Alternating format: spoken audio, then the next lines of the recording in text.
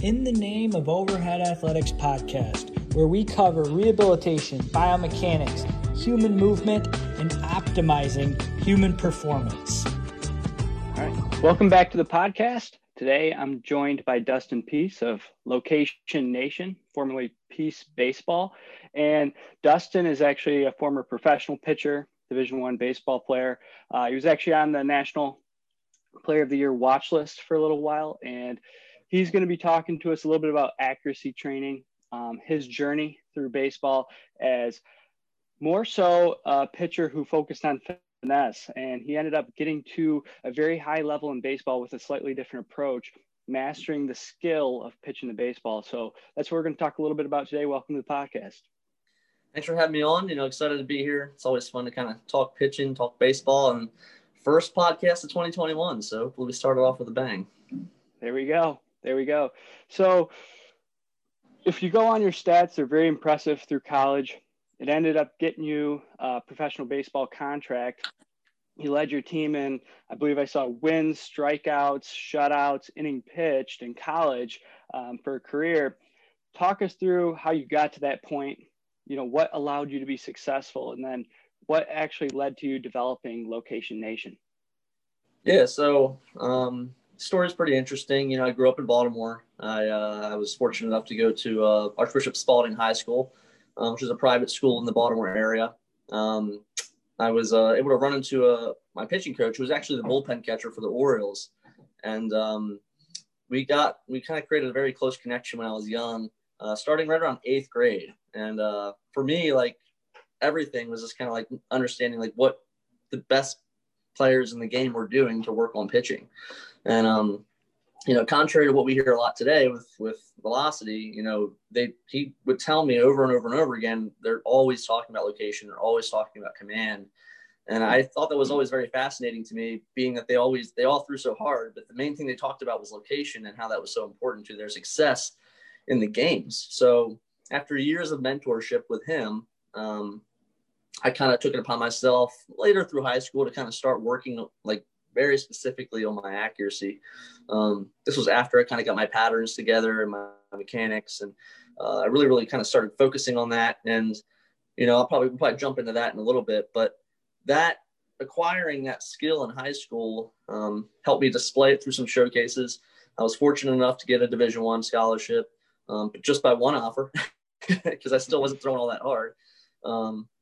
And I just feel with how much I trained in that sense and my ability to execute so many different pitches in so many different locations, I was really able to display on a bigger stage, on a Division I stage, that location is pretty important. And I feel I was able to display it through 4 years of college, and I was also fortunate to kind of go on and play another 6 years of professional baseball. And I was always trying to throw harder, and I think that's a big misconception with what I'm doing in Location Nation, is that I hate velocity, and that's not the case. I'm always just trying to execute at a higher velocity. And that's something that we're all trying to do here where I train as well. Location Nation kind of started when I finished my playing career and I went back to Mount St. Mary's, my alma mater, to coach again. And there was, had 13 guys on the staff. The majority of the guys were upper 80s. We had a few guys that were low 90s. And, I just felt like they were inherently stuck in this culture of the game of intensity and intensity. And they didn't have any skill. They couldn't execute any of the stuff they had. And a lot of them had really awesome stuff, much better stuff than I could have ever had. And it was just a really interesting process. Half the staff was able to kind of adopt some of the methods that I kind of set in place. And the other half, they couldn't get past the intensity aspect of it. So I just kind of I felt like it was a bigger message. I was I need to get this out. I need to talk about this message to a bigger audience. And I had no idea how it would go, but it just seemed like a lot of people still embrace the idea of the importance of it. And here we are today. Awesome. Yeah, it's kind of interesting because there's the pendulum, and it swung so far in one direction that even a lot of players I feel like are getting passed up for big time colleges, even smaller schools, and then professional contracts. I don't know if you're familiar with, I watched Preston Morrison a few years ago, and Big 12 pitcher of the year, doesn't even get drafted as a junior, comes back once again, has a phenomenal season for TCU, gets drafted in maybe the 8th or 16th round, something a little bit later. And I'm like, this guy is maybe the best pitcher in college baseball at this time. And he just got totally neglected by Major League Baseball. So I think it's a message that needs to be heard as we kind of look at pitchers and we have this focus on velocity. These guys that are focusing more so on accuracy early on, what are you seeing that leads to later in their careers, especially when they get to college and they're competing at a slightly higher level?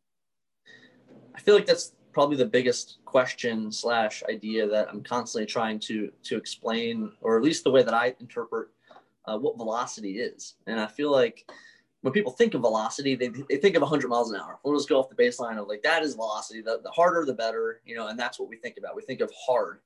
The way I kind of think of velocity is everybody throws a velocity. Everybody possesses some sort of velocity when they throw a baseball, whether it's 40 miles an hour, like a batting practice major league thrower, or Aroldis Chapman, just throwing over 100 miles an hour.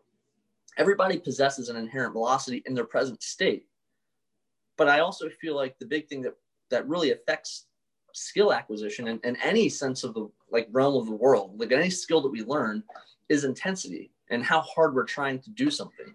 So the 40 mile an hour thrower could probably still throw 20 miles an hour. 100 mile an hour thrower, which is like the peak of human performance, can obviously throw slower than that based on their willingness to do so. But I think that's what I'm constantly trying to help guys understand, is that if you're trying to learn something, command and being accurate is a totally separate entity, like mechanism mentally in our brain, than throwing the ball with intensity. Like just doing something as hard as we can. And I think that in order for anyone to learn anything in life, you have to kind of go in a slower rate, not debilitatingly slow. I feel like there's an intensity level that's, 85. It can be different for everybody, 70, 75, 80, 90, where you can actually learn and count and understand how your body's moving to execute the task. And I think for me, that's what I'm constantly trying to help guys understand that don't have command. I feel like people that they spend their whole life, or they're told their whole life they need to continue to throw harder, they're never affording themselves that opportunity to learn at lower intensity to gain the skill. So they're always operating at a max red line intensity with one sole focus to just do more. And it's very difficult for them to kind of take a step back. I feel like they're never given the opportunity, because in pro ball, you always got to throw harder. When you're given a Division I scholarship on 92 miles an hour, you better keep throwing 92. Once you've identified who you are, it's very difficult to step back and learn other things, because that intensity, it has to maintain. It's like one of the examples I like to use a lot is, I'm not sure if people played Tetris or any sort of like game where you're kind of trying to calibrate things. If you start on level, whatever it is, 40, you're probably going to lose every single time. You're never going to learn how to get to that level. And not everybody will get to level 40, which means not everybody in the world is going to be able to pitch with elite command at their max intensity. So I think that's kind of where I am. I'm kind of just trying to help guys understand intensity levels and the difference between like velocity and intensity, and how we're learning what we're doing. And it's fun. I enjoy it. So what's interesting is, like you said, you have a different definition of velocity than many people have. If you look at it from a percentage of, here's your top speed, here's the speed at which you can throw strikes. Even if we don't take this top speed or this peak velocity higher, but we can say, all right, you throw 91 miles an hour as a high schooler, but you're only throwing strikes and not walking guys when you're throwing 85. If we can get that to 88, you've just had a huge jump in, I would say, a different definition of effective velocity as opposed to the reaction time effective velocity, but you've become much more effective throwing much harder, even though your peak velocity didn't increase. Because how often are you going to throw your absolute hardest pitch in a game, especially when you're throwing the rest of the pitches for, you're a little bit erratic in your velocity profile or your accuracy profile. So now you're, day in, day out, your average fastball velocity has elevated 3 miles per hour only because you improved your accuracy at that speed. Yeah, no, that's very well said. I think that's very understated and under talked about throughout, like what we see, especially what we see on social media. It's like we just discount the fact that, okay, everybody should have a peak number. Most people aren't operating that peak number. Like for instance, Aroldis Chapman throws 100. He can throw 105. He's done that, but he doesn't sit at 105. He sits at 100. I'm always going to use the gains thing. Most guys that you see on TV, the average number in the big leagues is 93. The majority of those guys can throw much harder than that, but they're not trying to every single time. They've all understood that there's a give and take with that intensity where they're at their best to execute as best they can to perform in the game. And I think that's where they're finding a difference. And it's very hard to teach that, especially in minor league baseball, because in minor league baseball, they need to see those numbers. And it's like it's just so hard for those guys to calibrate what they're trying to learn in a game setting. They're not given like that time and with repetitions to go 100 pitch bullpens where they don't have to worry about the games and like actually focus on like how their body's moving, what they're doing to execute, and the problem solving, the just bludgeon problem solving that it takes to learn about what you're doing and how often you're executing what you're trying to do. I think it's interesting. You stated that very well. So I think, finding that intensity level that affords you to learn. And then two, I feel like for me, I operated at my working intensity all through life for the most part. I always long toss. I was always trying to get more intensity, but you grow and you get bigger and you get stronger. And it's like, what do you really afford your velocity gains to? I gained from when I started baseball to when I finished, I gained 20 miles an hour, and I threw a lot. And a lot of my throwing was done at, some comfortable RPEs, rate of perceived effort, and it's just and you always know you have that upper end. It's just very hard to learn there. So I think for what it's worth, people that really take the time to understand how they're moving and really have that good understanding of how they're moving, they're probably going to execute better than the other person at max red line at a hard effort. So the other thing I think about too is just repetition. Repetition at a lower intensity is still helping you learn and fire things quicker in your brain by just doing lots and lots of repetition. And I think that, when you watch guys on TV, when you watch him, man, he looks so easy. He looks so quiet. And it's just like, they may have had a different process than someone else. Some people, when you watch them, they look like a circus. Other people, when you watch them, it looks like he's just going for a walk. And it's like, you'll never really know how they went about their life with how they got there. And maybe, when you watch the Japanese, they're big on repetition. They're real big. They look so easy when they throw. It's like the brain, it optimizes how we move. And that's just something I'm a big proponent for with how we train guys. Yeah. So you have these guys that maybe can indoors, you look at them on video, the radar guns they're 90, 92, 93. And then as soon as this guy's in the game, maybe the first batter, they're 92, 93. And then the guy's on first base, he's walked or whatever else. And now I'm throwing at 85, 84, just to get the ball over the plate. And then these guys go back into training. Once again, the primary focus is, hey, I got to improve my velocity. Yet they're never able to manifest that velocity in any effective manner on the field because they've never focused on improving their accuracy and allowing them to throw at a higher rate of speed more consistently for strikes. So what are some things other than, hey, let's slow it down a little bit, let's work on repetition? What are some things that you're doing with athletes at Location Nation? Good. Yeah, I'm going to speak on that real quick, but I want to hit on that one mark you just said right there. Because so many guys operate at red line, like I said, if they didn't learn how to have a skill there, if they never built that skill to the red line, and then all of a sudden like, oh, maybe I should slow it down in the game. That's probably not going to help either, because you never even calibrated the lower intensity either. You never even took the time at that. So that's probably going to feel even worse because you never took the time to operate at that intensity. It's just like doing a level of skill, like in any part of life. Like it's important to spend time at each of those levels and graduate it. Aside from that, what we do here, and again, Location Nation is more of a separate entity. It's more of like what I'm doing online, social media. We do have guys come in that want to work specifically on pitching command. We have a regimented thing that we do. For my local business, Pease Baseball Professionals, we're still working on it, and I feel like guys need to get to that level through certain parts of the game. We don't have like a 9-year-old coming in where we just start working on command right away.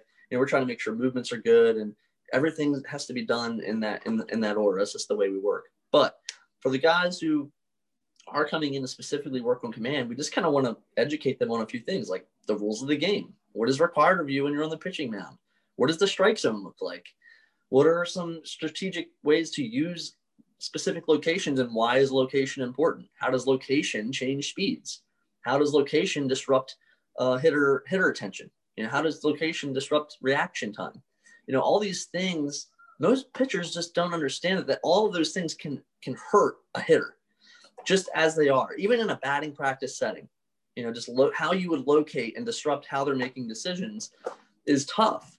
And if they can understand that, hopefully that's unlocking a few things in their brain. Like, okay, this is pretty important. Like I want to make sure I'm really good at this too. And at the end of the day, that's what big leaguers are. They're good at that too. And I feel like that's right. Always swept under the rug that's why they're there. That's why we get to look at the velocities we do, because they're able to do the other stuff. In terms of how we train that, one, the education process.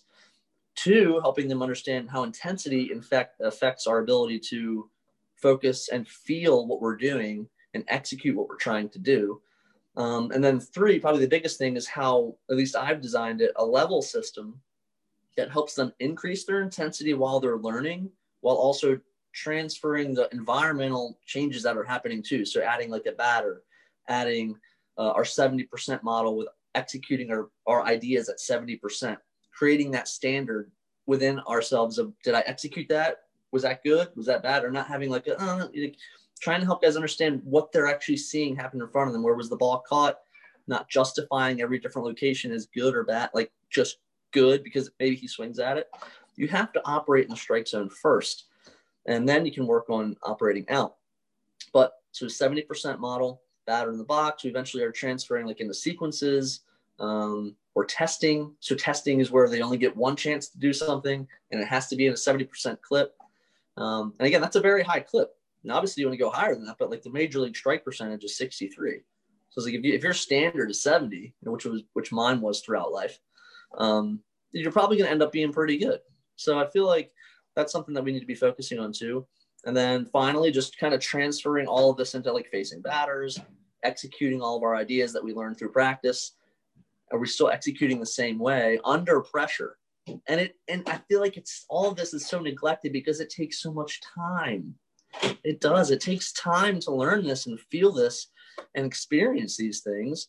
But we've seen some pretty awesome stuff, and it's been fun to watch these guys develop. And it was fun to watch the guys at the Mount when I was coaching at that step, watch those guys develop over the course of a couple of off seasons. It was just really cool to see that transition. It's been fun. So if I were to compare the accuracy component of pitching to something in human movement in terms of physical limitations or performance, it would have to be flexibility. And the reason for that is everybody wants the big bench press, the big squat, the big deadlift, but very few people want to focus on stretching and holding stretches for a prolonged period of time, consistency of doing it. And so in the end, I see guys all the time who can barely reach past their knees when they go down to touch their toes, and they wonder why their chest never gets forward in the throw. So in the same way is, hey, this is something that takes consistency, takes repetition, takes time. It's once again neglected. So to jump to a little bit different topic here, the yips. You see a lot of athletes with the yips at Peace Baseball.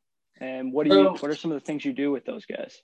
Yeah, it's a great one. I had a few people ask me that, like right when I started Location Nation, because I'm not sure if they were triggered by what I was doing, but I mean, yeah, in the middle, like probably 2 years ago, I put something out on Twitter saying, hey, anybody that feels like they have generally don't want to talk about the yips, but most people that have acknowledged that they have something going on mentally and physically. I said, hey, anybody who has this going on, I will work with you for free, just so I can like learn more of an experience of what's happening with these types of athletes and how they're feeling and what their thought processes are and what their capabilities are. And, I had about 20 guys reach out. So I took like pretty good notes on each different person I was working with that had the yips. Each of them were a little different. Each of them had like a little bit of a different outcomes than others, and some of it would start at catch play, some of it would only happen in the game, some of it would only happen in like a BP setting where they're like doing different things. Maybe some of them felt like, most of them said it felt better when they were long tossing, which I felt like was an interesting thing that was consistent throughout the group of guys that reached out. Yeah, that is pretty interesting. It felt like as they got further, they all kind of said it felt like as they got further away, they felt less pressure. So I found that to be pretty interesting.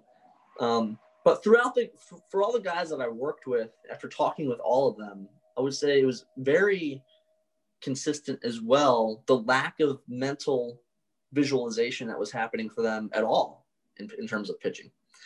None of them really, when I brought that to their attention, like, do you ever visualize just visualizing your whole experience, throwing the ball, feeling your body go through its motion, throwing the ball to the glove, watching the ball go to the glove, watching what you want to have happen right in front of you? 20 of them said no. Like, that wasn't part of their training at all. So while it didn't cure everyone, it was pretty cool to get the responses that they get back saying, hey, this has really helped me so far. Like, it's really helped me like feel and see what I want to have happen. So while, again, I'm not going to say it's a surefire thing, I think visualization was something that seemed to help some of the guys. Repetition also helped some of the guys. Just more repetition at different distances. Embracing a standard, some of the guys said, yeah, I felt like when I was like really trying to like focus more on the goal of what I was trying to do, because a lot of them felt like they were having this problem because of pressure. It's like, well, you do have to embrace the fact that there's going to be pressure in a baseball game. And it's like, for whatever reason, maybe it was a coach yelling at them one day and that just spiraled them out of, you have to eventually like get over that fear, and you have to embrace the fact that this game is played under pressure, and you need to conquer that, and you need to overcome that fear to execute and perform under that feeling. So again, embracing a 70% model, putting yourself in a testing situation where you got to get 7 out of 10, like doing that more so you get more comfortable with how that feels. Because at the end of the day, I felt like yips is something it's coming on us. It's more of like a fearful concern, like, don't mess up. It's like, well, listen, like this game is gonna, if you can't conquer this, it's, again, you're beating yourself. We need to embrace it and just get comfortable with the experience every single day. In visualization training, like at least the way I put it, like you're doing that constantly. So like if you're always running through it, like the only pressure that would come from that is from yourself. So as you constantly like run through what you want to do, what you want to see, what you want to do, what you want to see, watch yourself like physically play these things out the way that you want. I mean, that's what I did every single night for like 4 years of college, 4 years of high school, 6 years of pro ball. Every single night I was just running through my brain exactly what I wanted to do to guys. And if you ask any Major League Baseball player, they're probably saying the same thing. Visualization is big. So I wouldn't say it's the end all be all, but those are the few things that we saw with guys specifically that had yips. That's interesting. I read in one of Dennis Waitley, sports psychologist, used to be Olympic sports psychologist for the U.S. Olympic team. They actually put EMGs on guys and looked at muscle activation while they were visualizing. And while they were very low level intensities of electricity, what they were finding was that guys were visualizing and they were following the same neurological sequence as they would actually doing the movement. So they'd be visualizing without the muscle actively contracting. There was still a nerve impulse. So they were training their nervous system while they were just sitting there visualizing, which is very, very interesting. But I like that what you're talking about there. It takes the pressure away from these guys. And I'll see guys, I don't see a ton of guys with the yips because that's not necessarily my specialty, but I'll see them once in a while because a lot of these things are preceded by injury. And maybe they've altered the way in which they threw because they had arm pain, or sometimes, they have some sort of inhibition effect because there's a painful, noxious stimulus. They have some sort of inhibition effect. Their muscles don't contract in the exact same way they used to. And now they're somewhat erratic in their throwing, and they develop the yips. And so that's something I'll have to implement with some of my guys, is more visualization work. And I like what you're talking about there. So what's interesting is, farther distance, is it that, hey, there's less pressure on me now, or what is it? Do they have a finer point of location that they have to throw to? There's less room for error. What are you thinking there? I think I always thought it was interesting. I'm not sure if you heard of a guy named Rick Ankiel, but yep. he was a guy who tried to pitch, tried to pitch first, couldn't throw strikes. So they put him in the outfield, and he's throwing like darts from the outfield. Yeah. And then they put him back on the mound, and he's like this is like over the course of years.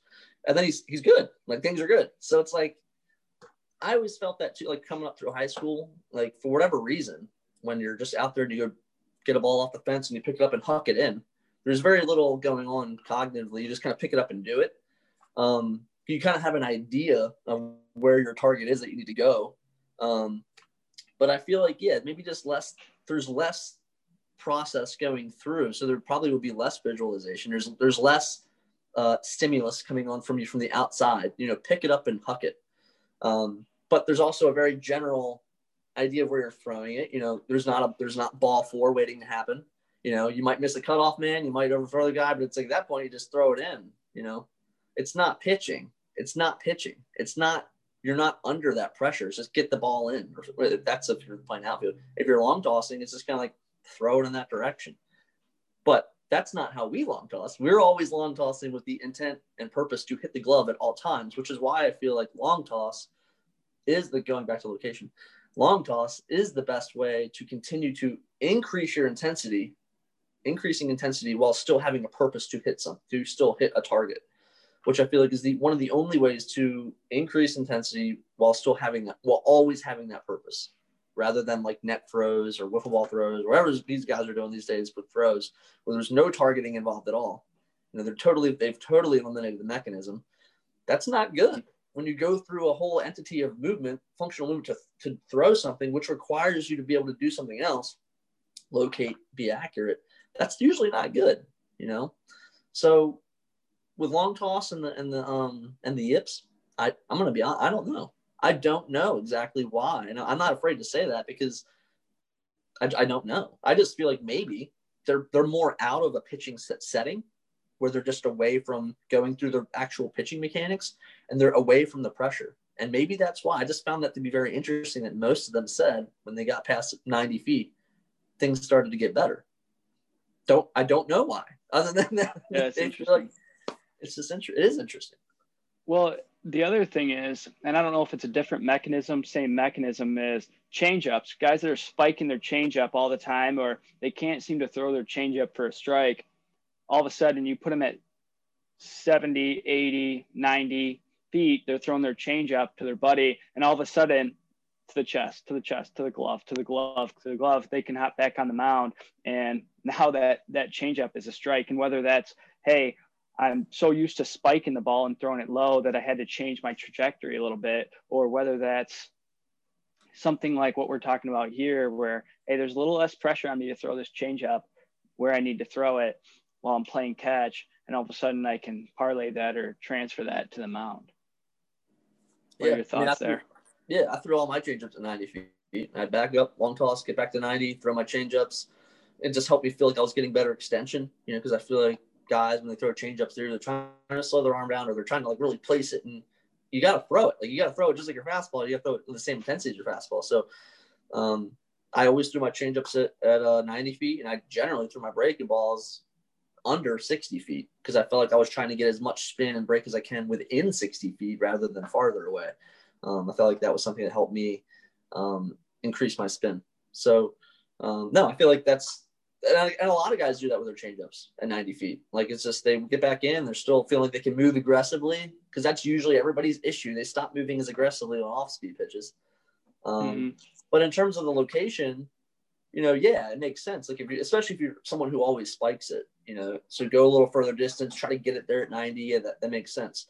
But at the end of the day, our best learning opportunity is going to be on the mound, 60 feet, slope, and making those adjustments. Maybe we can tie in that connection with what it felt like at 90 feet, what we had to do to get at that distance. But ultimately, if we're trying to like consistently prove to ourselves that we can execute that pitch over and over and over again, we got to do it in the environment that allows us to do it. Specificity. Yeah. On the opposite side, the antithesis, what about short box? What is your thought there? Like a 50-foot bullpen. You're talking about your curveball, throwing it a little shorter. So we generally we use short boxes. I generally use them not for any sort of accuracy training, not for any specific like breaking ball thing. That was just more for like my type of feel. That's something I kind of adopted, but I haven't implemented on anyone else. We use short boxes mainly for means of workload management. So if a kid hasn't thrown a lot and we're bringing them back in, we're generally trying to make sure their workload is good. We'll use short boxes to temper the intensity of whatever it is that because they're generally not using as much when you're on the mound going at 50 feet as you would at 60 feet.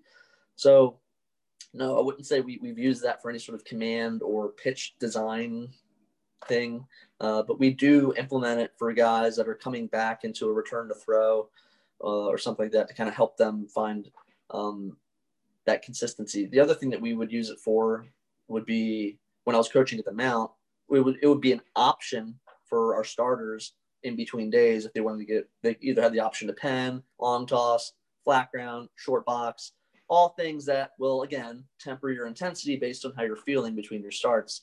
And again, wasn't mandated for any one guy, but the option was there to help them feel what was best for them.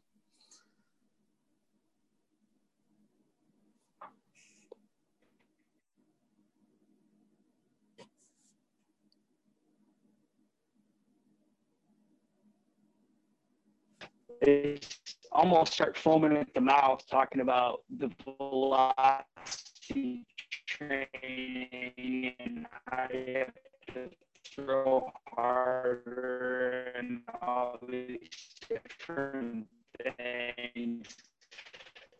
So this has been a refreshing conversation, and I see on Twitter all the time, it seems that people are replying and that sort of thing. And it's always interesting to me what people are. This was very very good. I think there's more question though, which is if you had one piece of a high school kid, or even the coach that's working with high school kids, what would it be? With pitching? Pitching, yeah. Let's stick with pitching. I mean, I'm just going to go back to the very first phrase that was ever said that I continue to pump out over and over again. Pitching is all about location. I've since thus edited it some to help people understand that it's not just a single location, but it's about executing locations, plural. And I feel like that, one, as coaches, we need to understand and have the knowledge of what location's doing.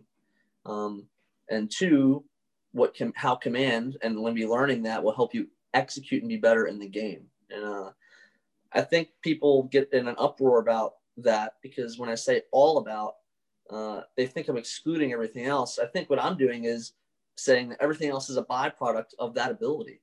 So whether you're a big leaguer or whether you're a little leaguer, you have some sort of ability, but are you executing locations in the game? And if you have really bad stuff and you're executing locations, then you're going to get beat by the other team, or maybe you don't because you've done a good job strategizing.